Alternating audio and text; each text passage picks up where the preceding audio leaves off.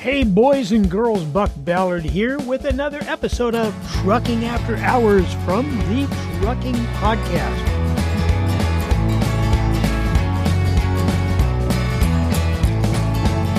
A cup of coffee in the morning and I get the paper. I check the headlines and decide that I am bored. On today's agenda, how about bridge jumping? A really cool Range Rover, and we're going to talk about Buck's journey with diabetes, 10 years into this game, and what I've learned, and I've been making some strides, and I kind of wanted to share some of the struggles and some of the wins with you guys. So that's where we're going to go today. Let's jump right into this first one, kind of a historical event. I think this is awesome. Oh, before I get going too far, DAT Power. If you are in need of a load board, why not start with the absolutely best load board out there, in my not so ever humble opinion, and that would be DAT Power. We also have DAT Trucker's Edge in all three levels of that. On the website, truckingpodcast.com, you will find a link to all three. DAT Power is the biggest, the best, the most data, and it is where you should start. It's also the most expensive. I'll be right up front with that. But I'll tell you what, the guys using Power tend to stay in the business the longest and succeed more. The tools don't do you any good if you don't use them, but you have the quickest lane rates, 15-day averages as opposed to 30 and 60-day and 90-day and some of those things. And that's a pretty good turnaround as far as getting bills paid and getting lane rates and everything. So you get a 15-day average.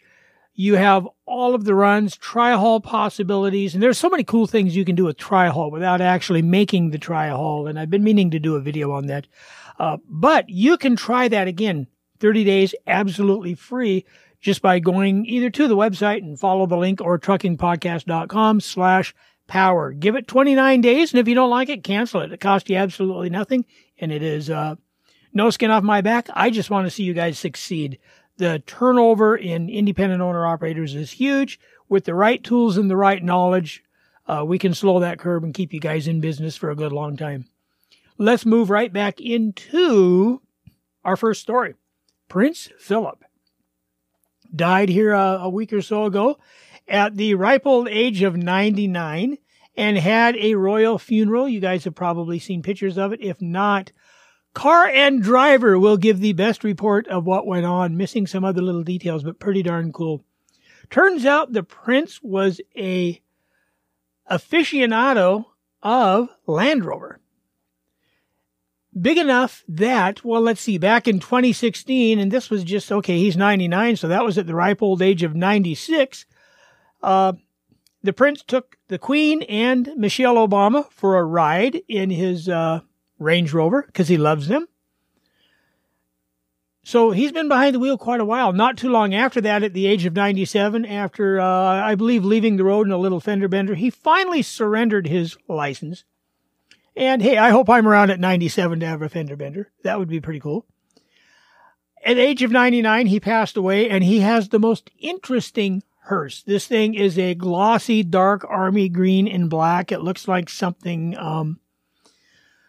somebody would pay $150,000 for to have custom built, but it turns out this Range Rover single cab pickup, specially modified to hold his coffin and act as a hearse at his funeral, was designed and planned by him. And it is a Land Rover, Range Rover Defender is what it is.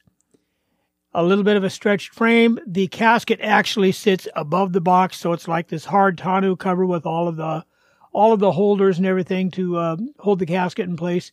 And that's what he was buried in. I was working the day of his funeral, but Chris said you could hear the engine as it went by, and it just purred as it went by, taking him to his final resting place. I thought that was pretty cool. I will have a link right here in the show notes to the Car and Driver article. There's pictures of the prince in a Range Rover going way back.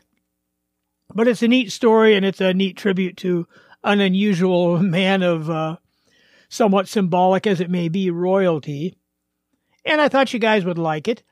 On that same note, just goofy stuff. And again, I'm going to give credit to this one again to Car and Driver. Both of these links will be in the show notes on your phone, not on the website, because I don't do show notes on the website for a lot of the shows. It just makes life simpler and easier. It seems jumping this drawbridge and bridge. Okay, I'm not editing that out. Let's try it again. It seems jumping this drawbridge in Florida is the thing to do. So here's what we have. We have, and this was just this last week, a Hyundai Santa Fe. What city in Florida is this? Doesn't matter. Anyway, I think this is a bike week event that goes on. Bridge is going up, and the Hyundai Santa Fe decided, well, we're going to blow the gate and jump the bridge as it goes up, and then we will land safely on the other side. So yeah, here's a Hyundai. There are videos of this in the link I'm giving you. The only damage they have, because there's videos and pictures of the Hyundai going over the bridge, making the jump. Of course, there's pictures of it breaking the barricades. And finally, there are pictures of it elsewhere coming off the bridge with windshield damage, most likely that's the crack of the bridge coming open. But here's what's interesting about that. I was playing that video. The Hyundai Santa Fe, okay, all you have to do is get enough speed and you can jump the bridge. We don't know what he did to performance. He probably caught a couple feet of air coming off the other side. It is hard to judge from the video. But if you scroll down in the feed and you read about Bike Week, this isn't the first time. There is a Bike Week being motorcycle, not bicycles. There's a video of what I would guess is, you really can't tell what it is. It's a roadster-style bike, whether it be a Harley or something else, making the same jump off the same bridge. And this was a few years back. And I guess this is not an uncommon phenomenon in the town. And then, of course, the final video in this feed, and it's the reason I chose this one. And again, I chose Car and Driver because media is dead. There's no such thing as journalism anymore. So I will give the feed the link to somebody other than a major news media outlet that I think gave it just coverage. And I love what Car and Driver finished this article out with. It's a great read, 4 or 5 minutes. Again, link in the show notes. And it talks about that jump. Some of the, this is the Main Street Bridge, double leaf, and it crosses the Halifax River. But the last video in here is from the Blues Brothers during their bridge jumping scene. You know, cop tires, cop engine, 440 cubic inches, cop suspension. It's just a fun little article. So again, both of them will have links in the show notes. Take a peek at those real easy. You can just click them on your phone and see them. Get a little downtime. That might be fun. On to what I wanted to talk about. Now, if you've been following the show for a long time, bear with me or fast forward a little bit. My journey with type 2 diabetes, I want to just bring you up to speed on where I am and some of the things I've found recently that have really helped. That diagnosis, now I just turned 60 October, 4 months ago. But that diagnosis came up at 49. I had signs of blood sugar issues all the way back into my mid-30s that had been showing up in physicals and, you know, life insurance blood tests and things.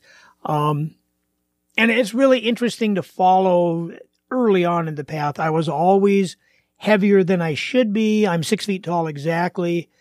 I ran right around that 2.25 mark for a long time. My heaviest was 230.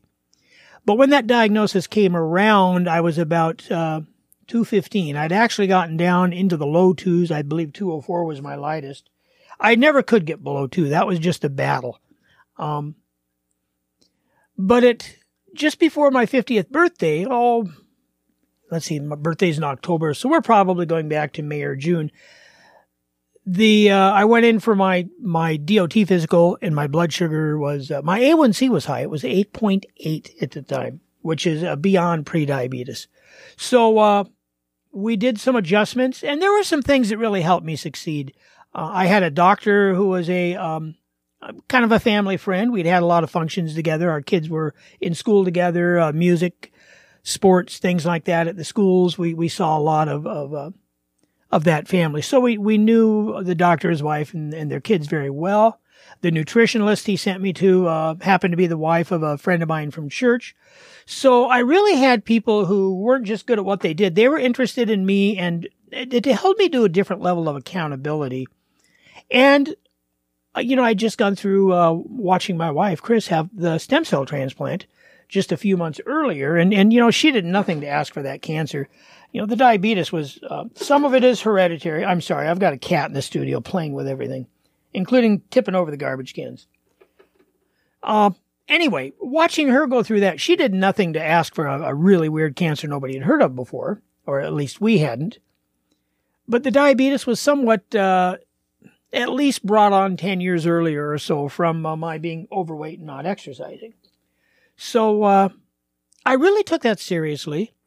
I did some studying, and the magic number I found was 7%. If you lose 7% of your body weight and just start spending some time on some cardio, you can get it under control. So within a period of about 4 months, I went from 215 pounds down to 194, that magic 7% number.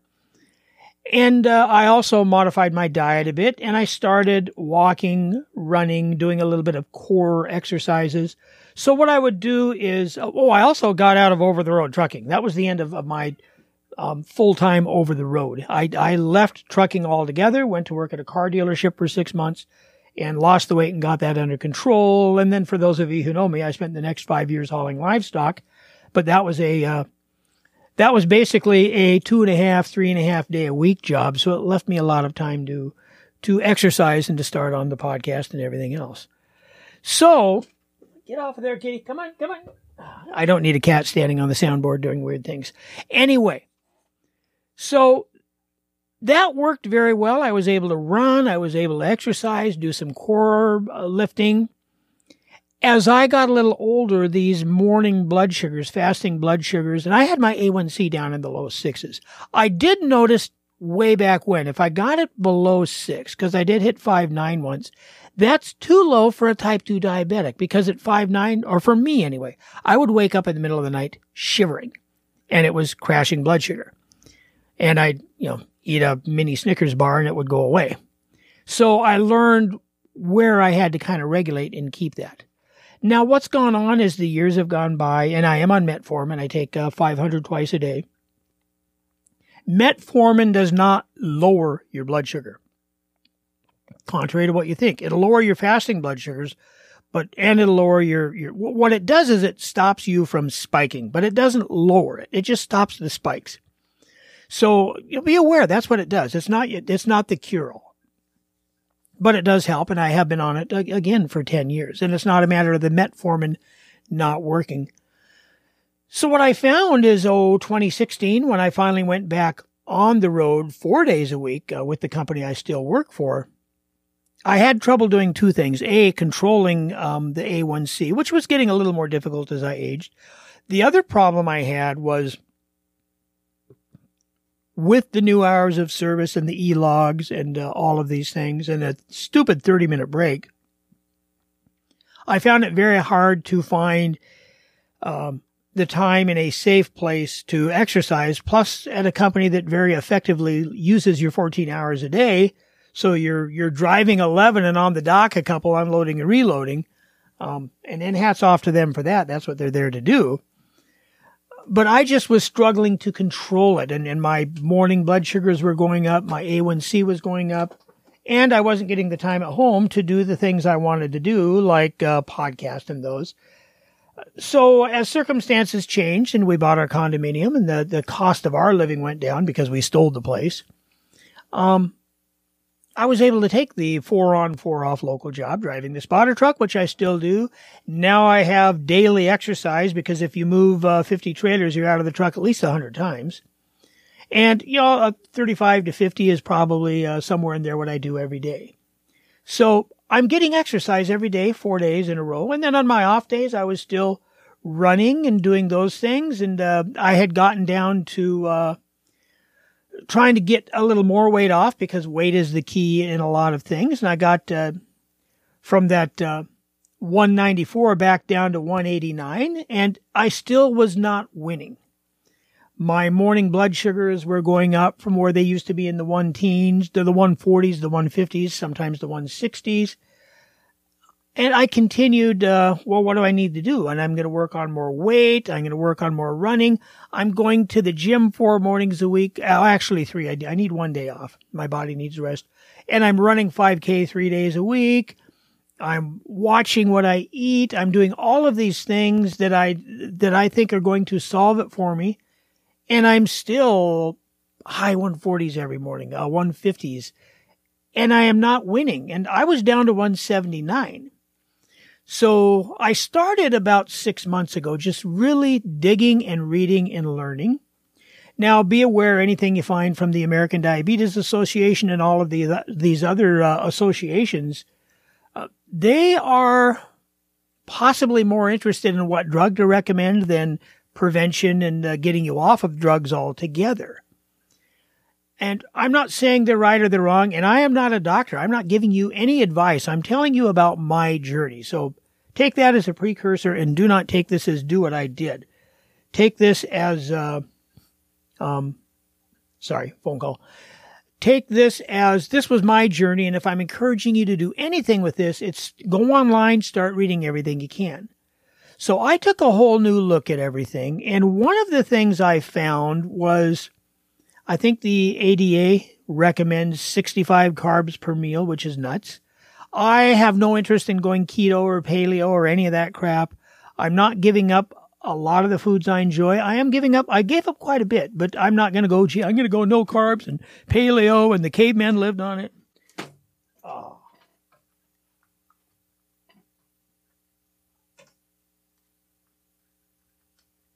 Okay, it looks like I will be editing after all because the cat just knocked everything off the table. Lesson learned. Anyway, no, I am not going to do the paleo thing. I'm going to live my life, but I'm going to cut out a lot of carbs. I also learned as I replaced those carbs with healthy fat, I lose the cravings. I lose some of the hunger. Now, between the job I do and my eating schedule, I tend to eat several times a day. At work, I eat about every 2 to 3 hours. Nothing big, not a whole meal, but I have something every 2 to 3 hours. So I metabolize very well. So I went through, I sat down, okay, here's my lunch. What in my lunch bucket? And I'm at work for 12 hours. There's, a lot of food there. There's 4 bottles of water. There's a thermos of coffee, some protein bars, and I always look at net carb on everything. My sandwich will keep in the lunch pail just fine. Now, we use a rather expensive loaf of bread for tuna fish sandwiches, and those come from a local bakery, and I just have an open-faced tuna sandwich now. I dumped 1 piece of bread. That's a lot of carbs gone. And the piece that's there is no sugar added, very high fiber. It's a cranberry nut bread. Delicious. So I lost a piece of bread. I used to take just a little baggie full of veggie straws, single serving. Those are gone. The very last thing I had at the end of my lunch, with the last cup of coffee of the day, was a chocolate-covered granola bar, 15 grams. Guess what? It's gone. I don't get it anymore. I replaced those with some fruits, some vegetables, and some nuts. And that's my lunch now. It's a little more boring, but it's proving effective. I started including more avocado in the diet. My breakfast every morning is a Greek yogurt with a half a cup of blueberries. Now it's more like 3/4 of a cup. And I've done that for years. I enjoy that. It's easy. It's just my routine. It's what I do. All my days on, most of my days off. Greek yogurt with blueberries. And I buy the Chobani. We get it at Costco in a big box, and it's pretty good. I added some sausage patties to that, so I also have a sausage patty with my breakfast now. Pork, not the low-fat stuff, because the pork fat's healthy fat. So now I'm having that in the morning, so that added a little bit of healthy fat. Snacking on the nuts, and I don't like avocado. It's a tough thing to slice up and put in a lunch pail, so having it that way is out.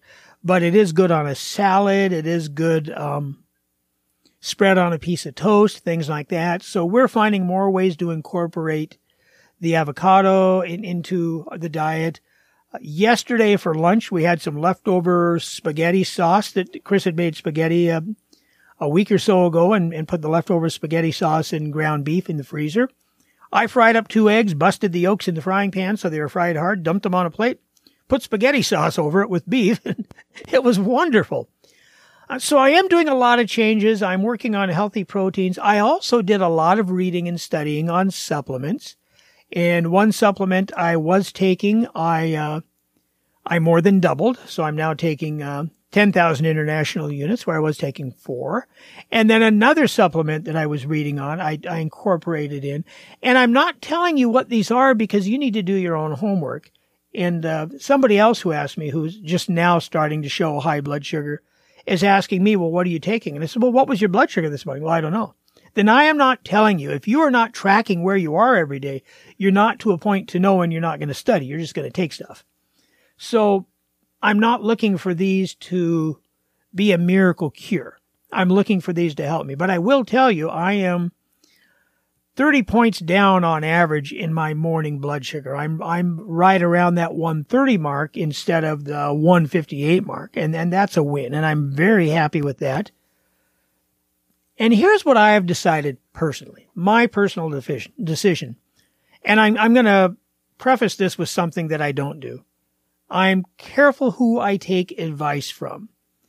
And if you're overweight and you're on several other different drugs that are controlling your diabetes and checking your blood sugar 8 times a day with the attachment on your arm, I'm probably not going to listen to you because you're not the example I want to replicate.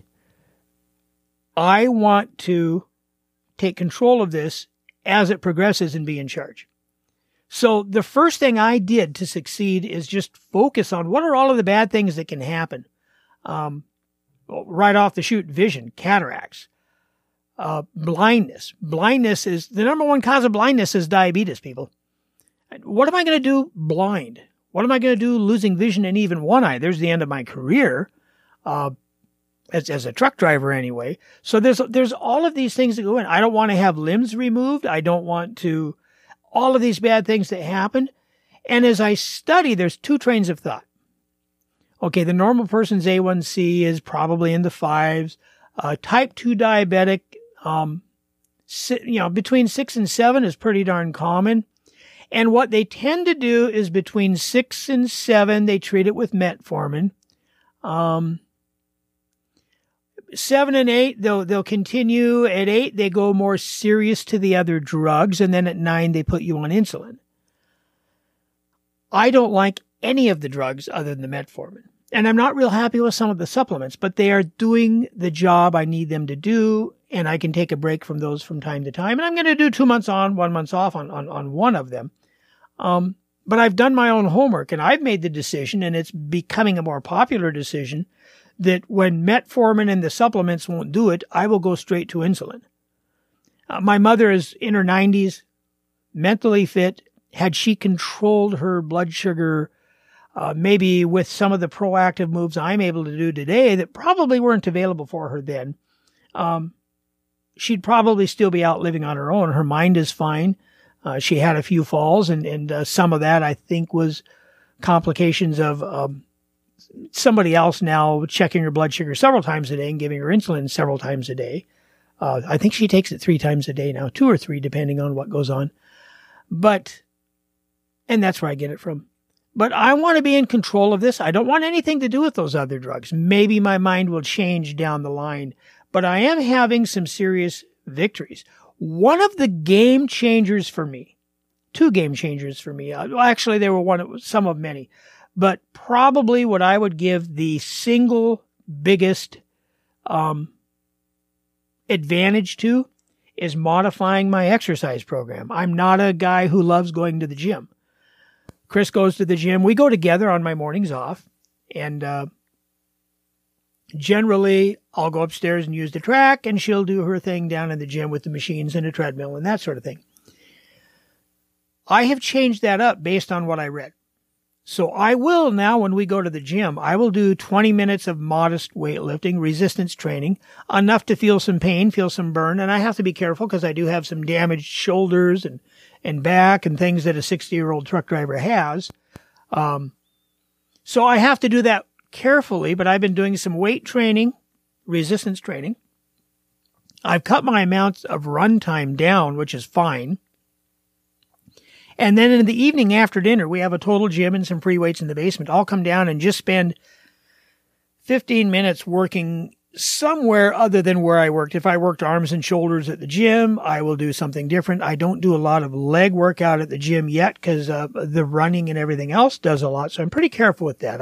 I want to measure the use of my knees and save them for things that I want to do rather than beating my knees apart running around that track.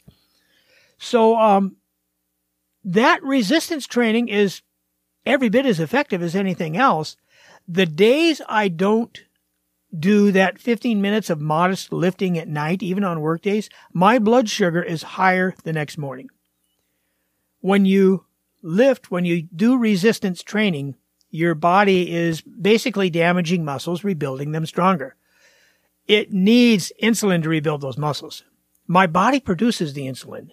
The difference between type 1 and type 2 diabetes, and again, I am not a doctor. I'm telling you what's working for me. My understanding, the difference between type 1 and type 2, type 1 is onset at an early age or born with.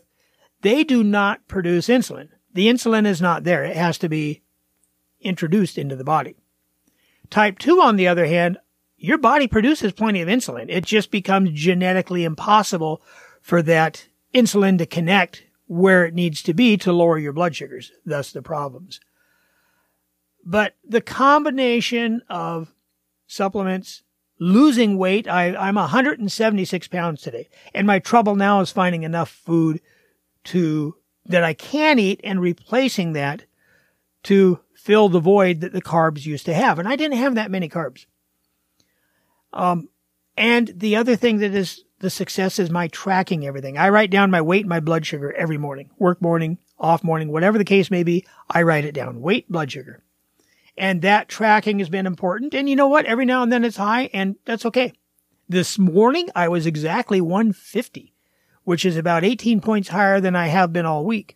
But you know what I had yesterday evening? I had a carrot cake cupcake. Store-bought. The problem there was store-bought. Chris makes a wonderful carrot cake, and when I have a piece of her carrot cake, it does not affect my blood sugar. When I had that half of maybe 3/4 of a store-bought carrot cake cupcake, that thing was full of crap I didn't need. And you know what? That's the price I pay to have a cupcake every now and then. As I said, I'm not going paleo. I'm not going keto. I am just cutting way down and changing what I eat, how I exercise, and focusing on it being stuff I can live with. I can make these changes and they're okay. We're going camping this weekend. We're going with our daughter and her husband and their 4 kids.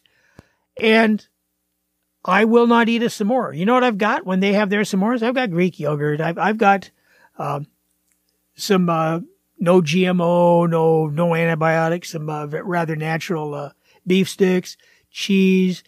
I've got plenty of things for me to snack on.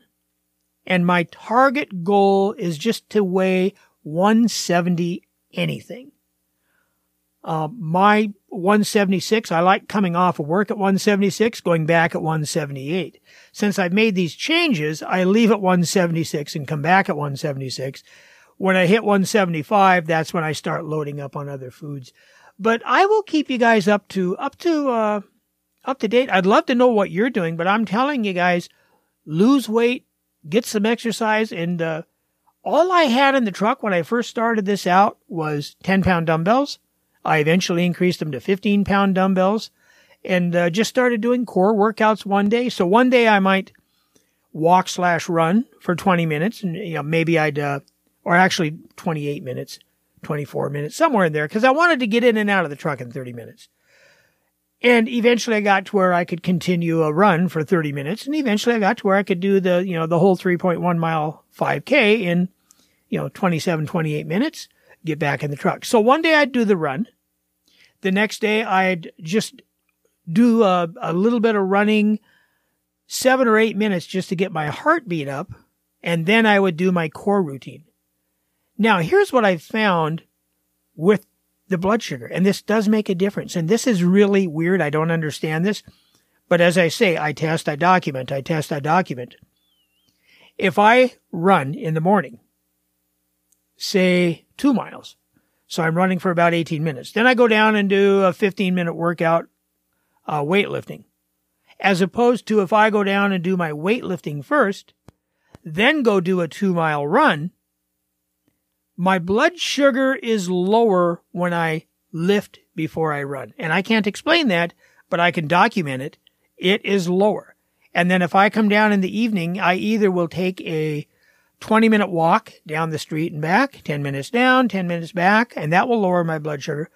But if I come downstairs and use the free weights or that total gym, enough to cause a little bit of muscle pain, that substantially lowers my fasting blood sugar the next morning.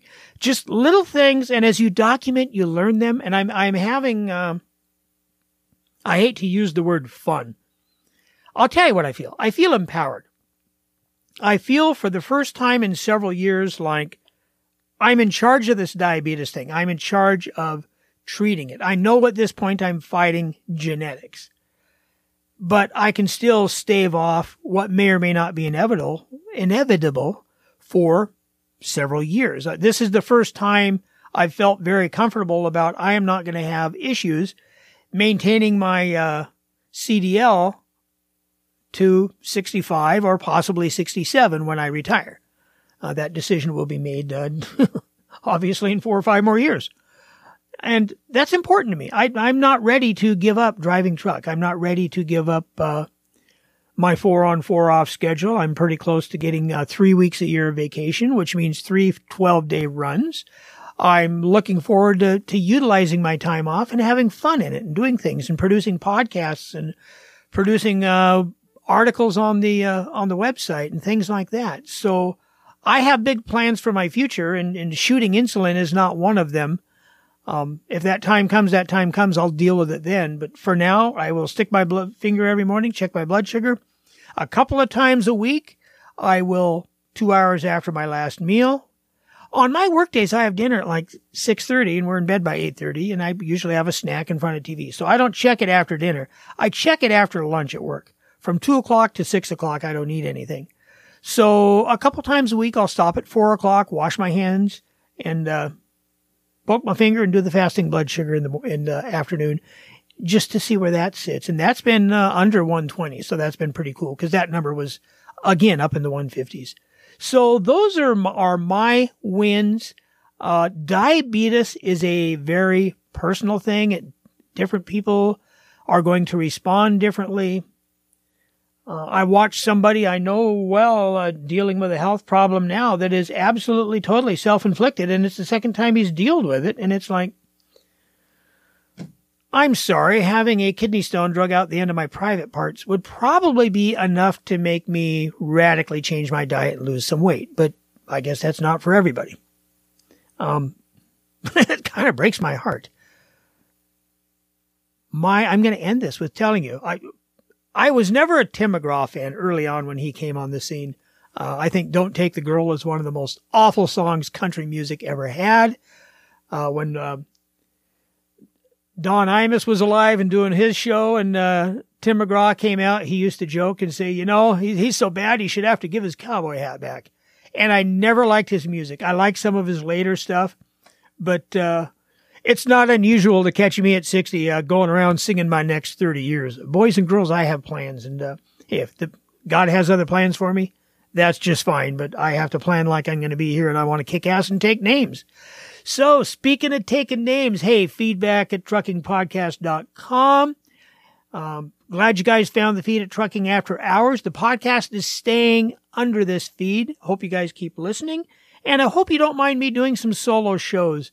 Don has been up to some pretty cool stuff, and when it all settles down, I'm sure he will come on and tell you guys about it. But I can do these during the week when it's just me in the studio. All is right with the world, and hey, we'll have a lot of fun. With that, you all stay safe, shiny side up, God bless, and I will talk to you very soon. Of coffee, sleep, and work. I am not boring, I just stick to what I know.